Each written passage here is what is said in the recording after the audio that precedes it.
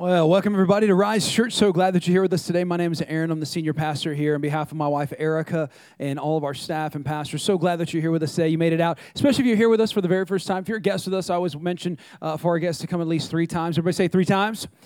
All right, yeah, we say that because we know that when you go to a new place, you don't always get the best experience on the first experience, and so we want you to come back, hopefully check us out over a set period of time, and we want to be your spiritual family. That's kind of our goal. We want to be connected to you, and hopefully you'll find this to be your church. I want to also welcome all those watching on Facebook Live in digital land, whether you're at home, maybe you're sick, or you're watching your PJs. We're so glad that you're a part of this. You're with us, and so glad that you're here. Speaking of Facebook, if you have Facebook, will you take out your phone right now? Like, can I have my phone in church? Yes, you can. And so you can take it out and just check in, let people know that you are here at church. And so if you're anything like me and you're a Saints fan, you have nothing else to root for anyway. So, you might as well be at church. So I think right now, just let everybody know you're here, you're with God. And if you're a Dallas Cowboy fan, you really need church. So anyway, I'm just kidding. Did I lose half of y'all?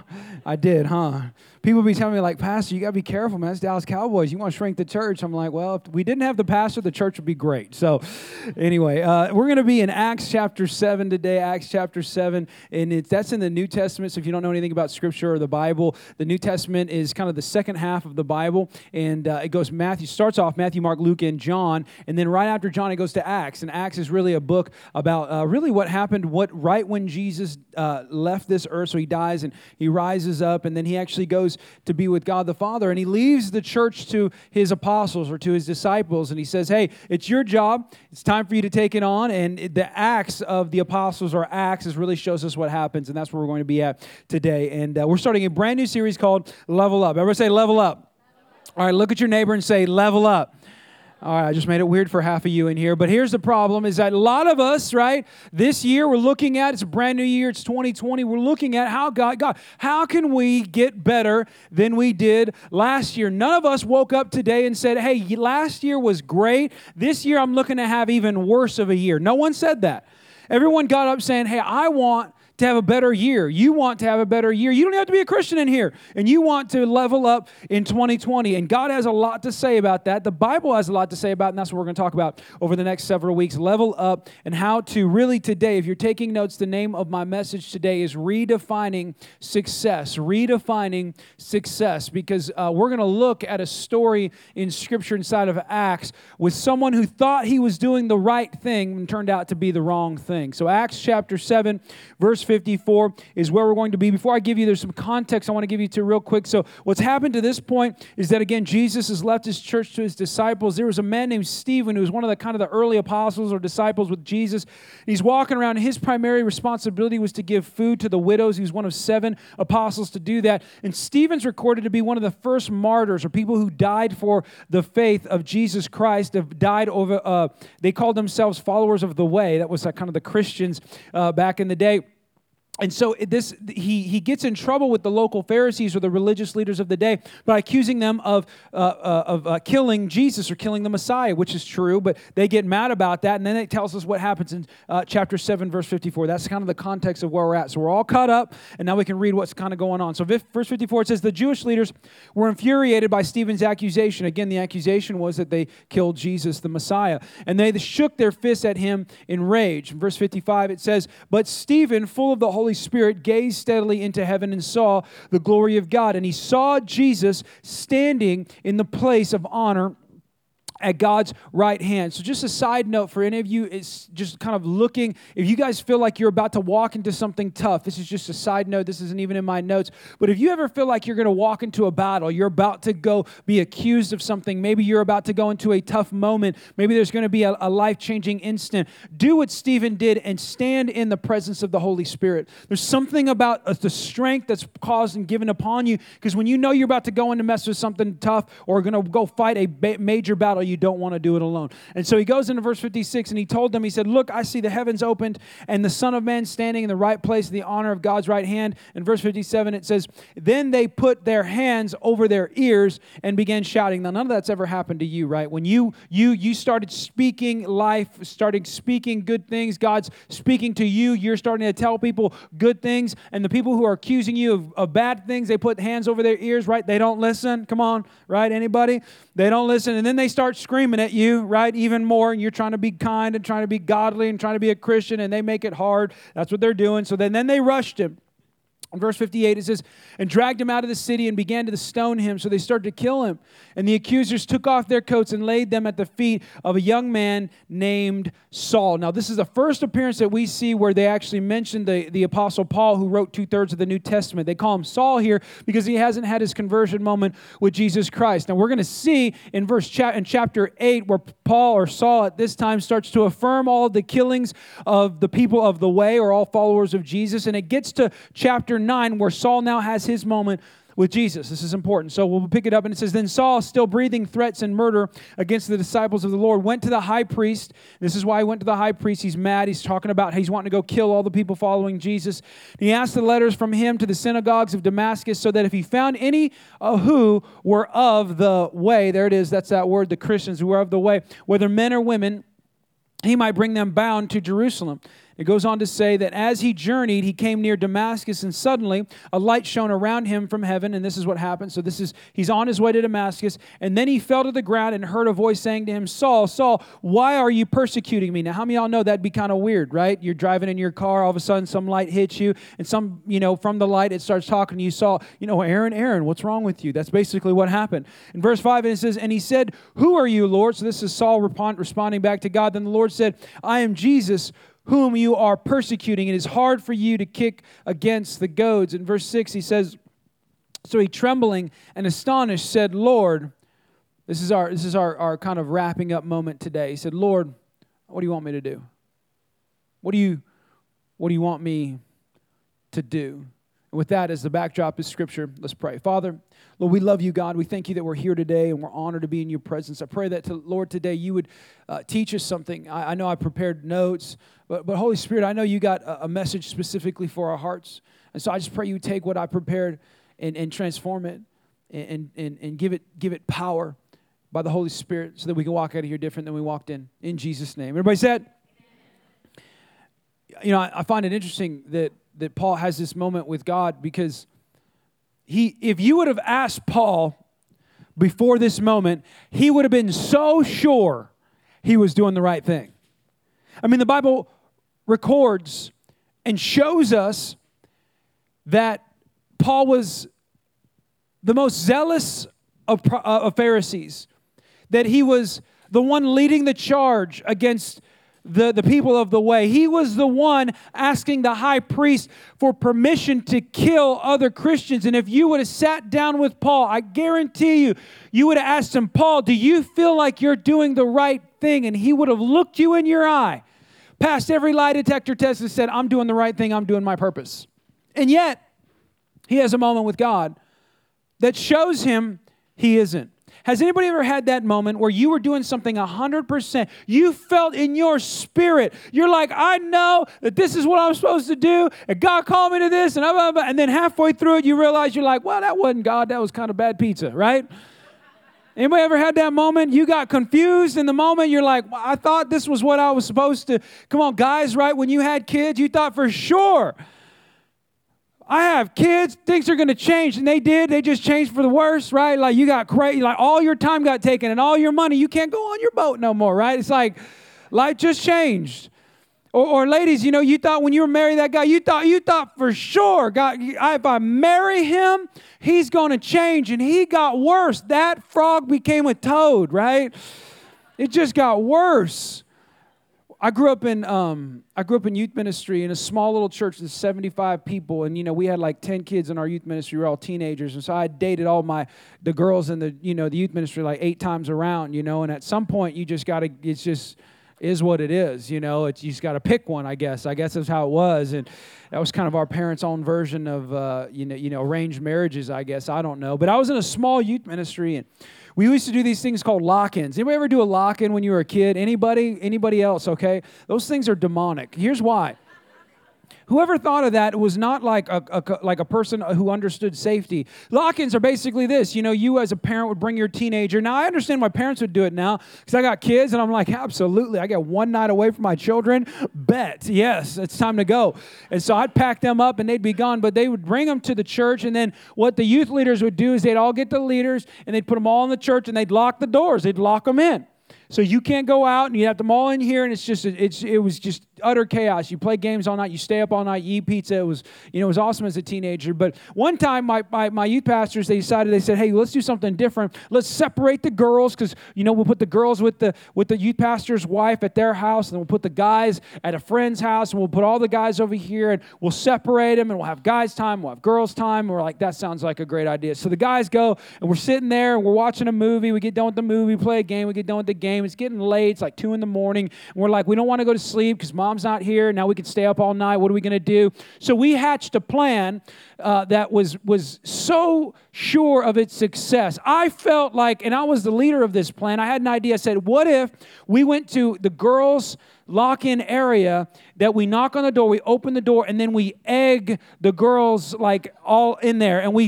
And so that was my original idea. And then as guys started getting into it, we started all coming together, because good things happen when teenage boys all get together.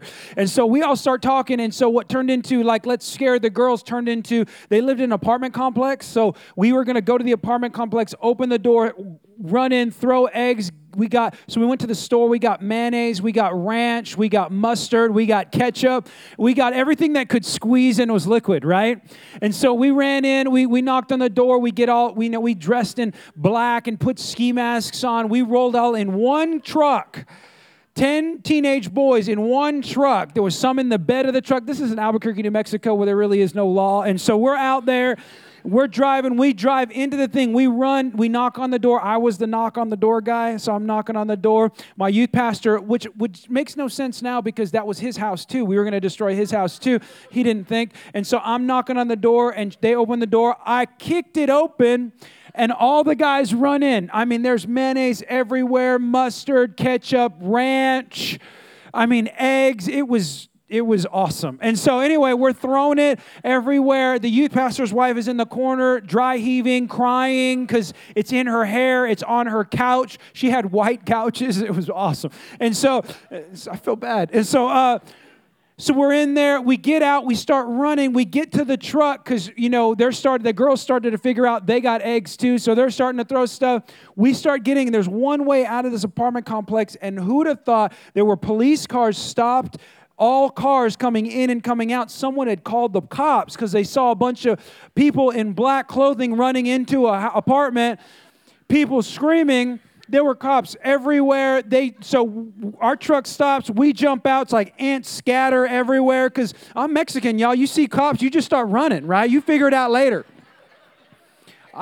Sometimes I'll be sitting on one of those this wasn't in the first service, but sometimes I'll be sitting on those out. Y'all ever go to those restaurants where they you could sit on the patio, One time my wife and I were sitting on the patio. This ain't even in my, I'm not even get to my church Bible. Anyway, so people were started to run one time. They were just running, and I just started running with them. And she's like, where are you going? I was like, I don't know. I'm going to figure it out later. You just run.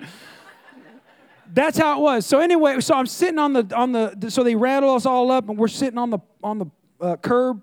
And the police officer had his big old long light, that big light where you hit people with it. And he grabs the light and he comes up to me and he looks at me and he goes, it's like he figured out that I was the ringleader. He shows the light to me and he goes, what are you doing with your life? He had like that police voice looking at like somebody you're so disappointed in, And I looked at him and I said, I don't know. I don't know. I don't know. Could you not tell my parents at that point? It's like, just keep me out of trouble. But, if you would have asked me on the way to doing that, I would have been like, this is success. You don't understand. I have a plan. I got this figured out. You know what I mean?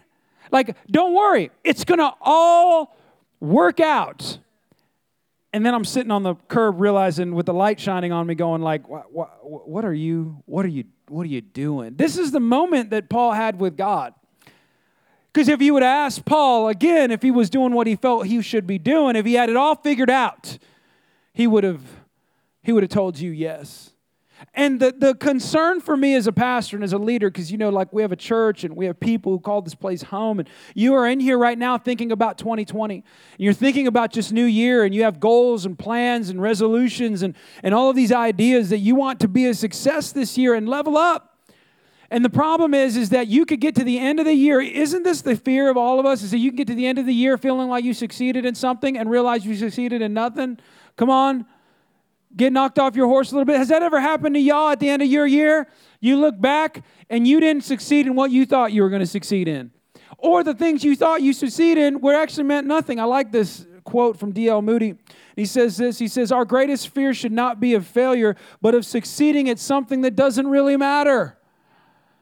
That you get to the end of 2020 and you're like, look what I did. And God goes, that didn't matter for nothing.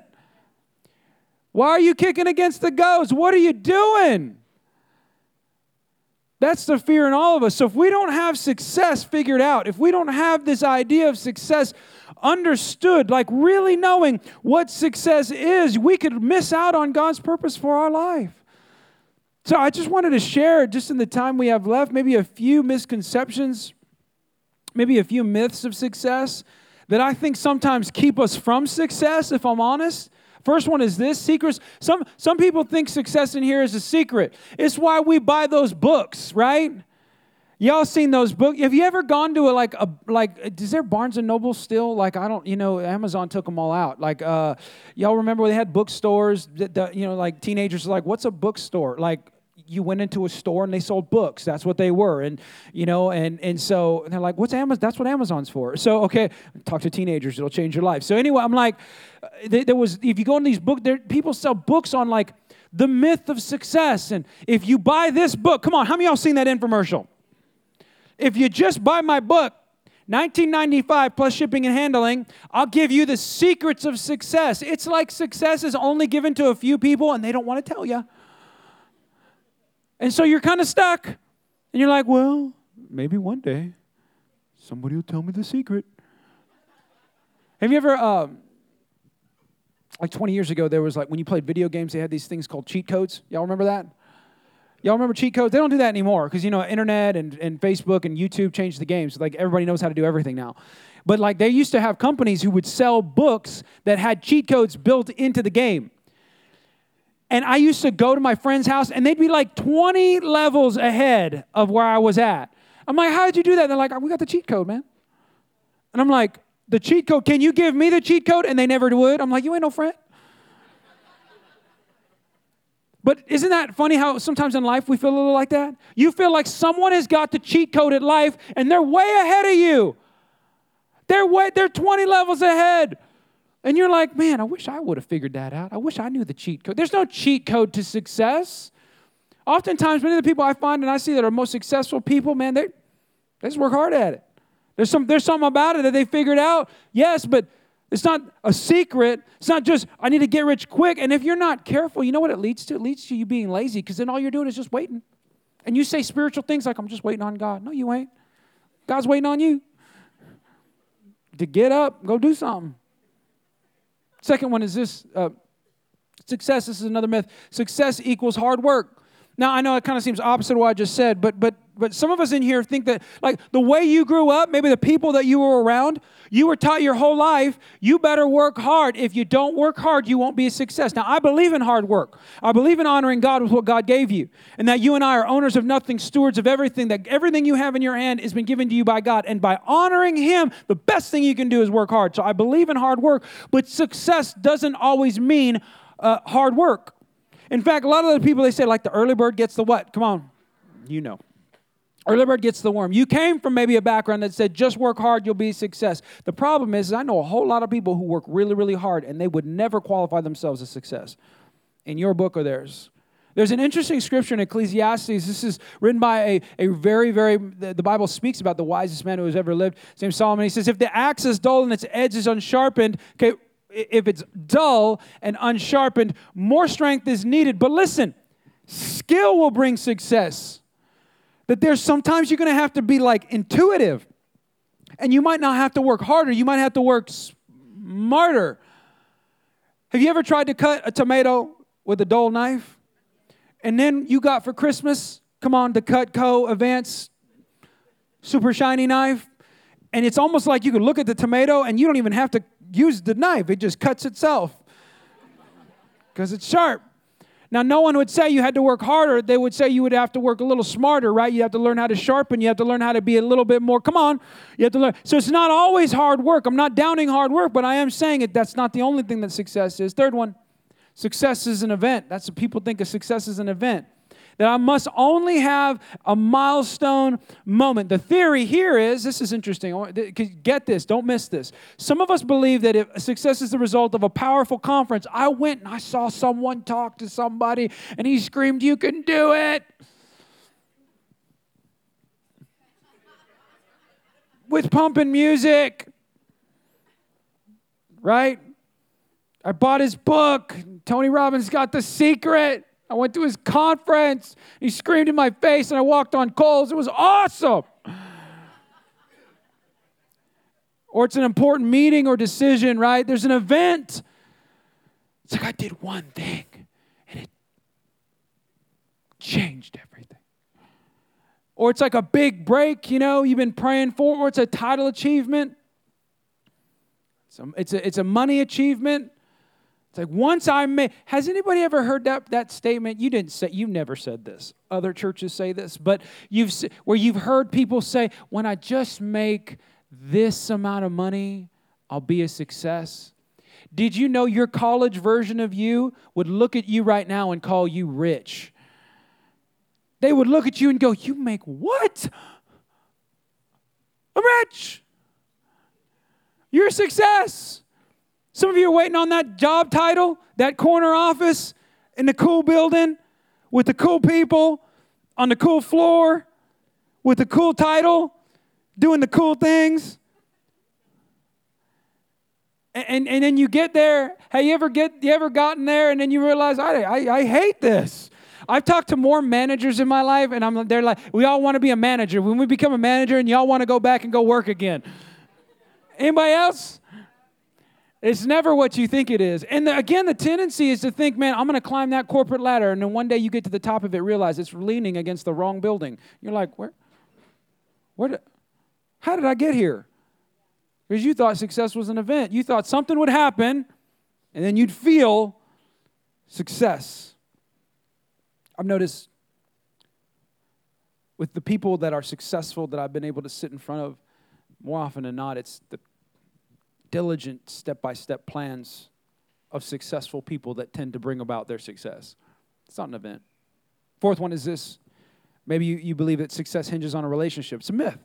This is, I must only meet someone. Now, I'm not saying your destiny's not tied to your relationships, because I think it is. But a lot of times, sometimes you can look at your life. Have you ever looked at someone who came from a really good family, a really good background? They seem like they had all the right friends. Maybe they came from the right college. They had the right connections, and they seem to be a success. And if you don't have that, you feel like you can't be that? It's a myth. In fact, have you ever read some of the biographies or autobiographies of some of the most successful people in the world? They came from terrible backgrounds. And so we can get this idea in our minds that if we didn't get around the right people, if we haven't met the right people, we haven't done the right people, it's like, God, if I can just get around that person, then I'm going to be a success. And then you get around that person, you realize they're kind of a terrible person. Because you attach your success to a person. And again, I'm not saying that relationships aren't important, but I am saying is if you're waiting for the right person to get in your life to become a success, it could produce apathy in your life where you become uninterested in your own success and what you could do on behalf of your own future and purpose. The last one, and this is maybe the most famous, is that success is opposite of failure. There are some of us that believe in order for us to be success in 2020, that the things I put my hand to can't be, I couldn't have failed at it. I couldn't have had a moment where I've actually failed at the thing that I feel like God has called me to do. And some of you have given up. Seriously, you've given up on your purpose because you failed in one step at it. And because you failed at it, the enemy got in your mind and you're like, oh, well, I guess I should just not do that because I failed at it. But success is not opposite of failure. In fact, success and failures tend to run hand in hand in a lot of ways. A lot of the guys I talk to, I've sat in front of millionaires and extremely successful people, and I just tell, how'd you get here? All they do is list me all their failures. Incredible success. I was reading in a leadership, I'm a book junkie. I have like 4 books on my side table. I have audio books. I just love to listen. I can't get enough. I love it. And I was reading one on leadership, and I was telling me a story about Jack Welch, which is the CEO of GE, extremely successful man, and he was talking about coming up in the ranks of GE, and he had this moment where he was doing an experiment for GE that his boss told him to do, and he blew up a corner office in his building. Blew it up. How many of y'all know that's like a failure? That's a mistake. So his boss says, hey, meet me 9 a.m. tomorrow morning. How many of y'all have ever had that conversation? Anybody ever got that text, that phone call? You're like, oh, no. You start updating your resume, right, before you go in there. Just tell me, am I fired? That's like, just tell me. So he goes into the meeting, and his boss looks at him, and he goes, well, what do you think I should do with you? And Jack goes, well, I guess you're going to fire me, huh? And he goes, fire you? I can't fire you. I just spent millions of dollars teaching you a lesson. We can't fire you now. You got job security. He goes, but I failed. I made a mistake. He goes, yeah, you probably won't do that again, huh? We look at failure as like the great killer of success. Oftentimes, it's the great catalyst of it. So what is it? What is success? I mean, what is this ethereal? It's like, what is success? This is like where you feel good. Or I'll give you an example. I'll give you what success is defined under the Bible, and Paul highlights it for us. I'm going to go back and read it at Acts. This is important. So if you checked out, if the person next to you is sleeping, nudge them for me. Wake them up. This is it. This is important. This is it. This is what you all came to this is what you came for. So he, trembling and astonished, which, by the way, at some point in your life, when you walk into the presence of God, you should be trembled and astonished. May we never normalize our relationship with Christ. He's the creator of the universe. He's not your homeboy. He's your God. So he says, what I think you and I should do on a regular basis, especially 2020. He says, so Lord, what do you want me to do? Paul highlights what success is for us. Paul recognizes this, and he highlights it as simply this: success, if you're taking notes, is the fulfillment of God's purpose in my life. Well, how do you know God's purpose in your life? You do what Paul asked God. You ask God the same question. God, what do you want me to do? And here's the great thing about it. When God tells you what to do, deep thoughts, y'all ready? Lean in. You do it. There's no secret to it. Successful people know how to, okay, God, okay, I'm going to do that. And how often does God speak to us and we go, but you don't understand, God, I'm going to try something else. Come on, let's be honest. I do it too. Well, God, I know you told me to do it, but that don't sound right. I was watching a TV show, and they do the opposite on the TV show. Facebook said something different. I read a book. There was this guru on whatever I'm trying to, and he says to do. But if God said to do it, you do it. You ask him what God, instead of saying and bringing God your plans for 2020. I'm trying to iron it out. You start with God. And you say, God, what are your plans for 2020 for me? God, I'm looking at my marriage, and 2019 was okay. But I want to level up in my marriage. What do I do? Tell me what to do. Got my kids. My kids, they're my kids. I mean, they are my kids. They look like me. They don't act like me all the time. I don't understand. They don't seem to be much like me. Maybe they're a little more like my wife. They need Jesus. God, they need you. God, I'm okay. I'll just take your word for it that they're mine. God, what do you want me to do with them? Because 2019 was, I want to level up. Got my finances. Come on. I'm poking on some idols. Is that okay? I'm going to poke you a little bit. I'm a doctor. I want to see if there's a bruise. Poke. Okay, so come on. So okay. God, my finances were meh in 2019. I want them to level up in 2020. God, what do you want me to do? Not what here's what I'm going to do, and then you just get with it, God, in 2020. In your relationships, in your career, in your health. Come on. In your friendships. with how you think about your spiritual life, with your Bible, come on, I'm talking about everything. God, what do you want me to do? And then I'm just going to do it. I like what David said. I cry out to God Most High, to God who will fulfill His purpose for me. It's not God fulfilling my purpose for me. It's God fulfilling His purpose for me. And there is a difference. There's a difference. I want to do what God's asked. I want to do what God says. I want to do, because if I can do what God says, then I don't have to end up like Paul and like Aaron on the curb talking about, sorry, I thought I was a good idea. How many of y'all have ever had that moment? Come on, let's be honest. Maybe once or twice in 2019. You thought it was a good idea and then you did it and then it wasn't so good. We all have it. The best way I know to keep away from it is to do what God asks us to do, especially as we start our year. So how do I know God's purpose as I'm closing and I'm done? How do I know God's purpose? Well, the first way you can know God's purpose is through His Word, His Bible. You know, I highly encourage you, if you haven't taken a chance at reading this book, this would be the best thing you can do for yourself in 2020. And don't start being like, okay, hey, I'm going to read like 15 chapters a day. That's like my resolution.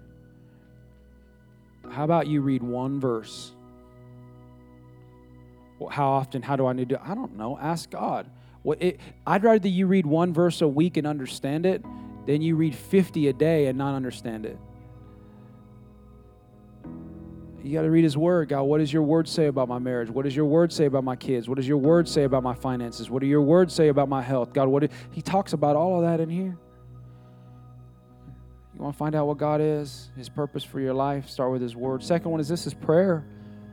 We have a 21-day prayer going on right now corporately in our church, and I'd highly recommend we're doing it on Facebook. Every day we do it live. We do it live in the morning, and you can do it later, and you can do it at any time you want, but we have a card in the back, and you can fill out the card and read the prayers and do what we're praying about. We pray corporately, but there's something powerful about, have you ever noticed, like when you want to know what God wants for you, why don't you just ask Him?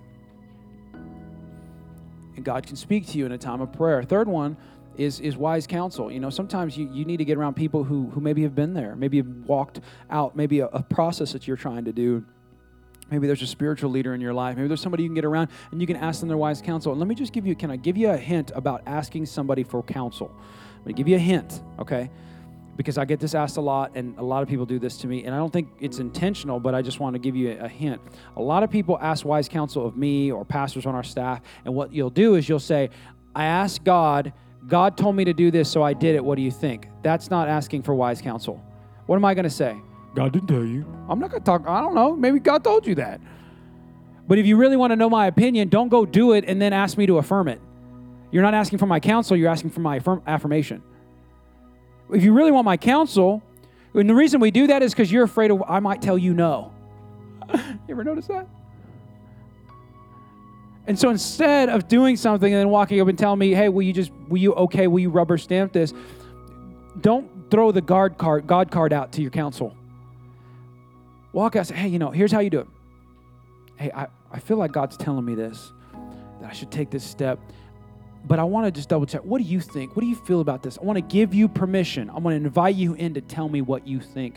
What is God telling you about what He's telling me? Do you see the difference?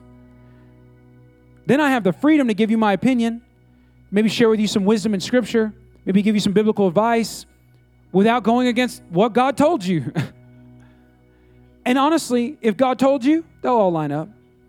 He doesn't contradict His Word. He won't tell you something that don't make no sense in this book. And so getting wise counsel can help you know your purpose. Well, God, what do you want me to do? The last one is the Holy Spirit. We're going to talk about this year. We're going to have a couple of series. I'm going to do a series on the Holy Spirit, who He is, what's His purpose in our life. We are a Spirit-filled church. That matters. And let me just tell you, moving forward, as our world gets darker and darker, the world doesn't need a bunch of more churches that have a whole lot of information. I'm just telling you.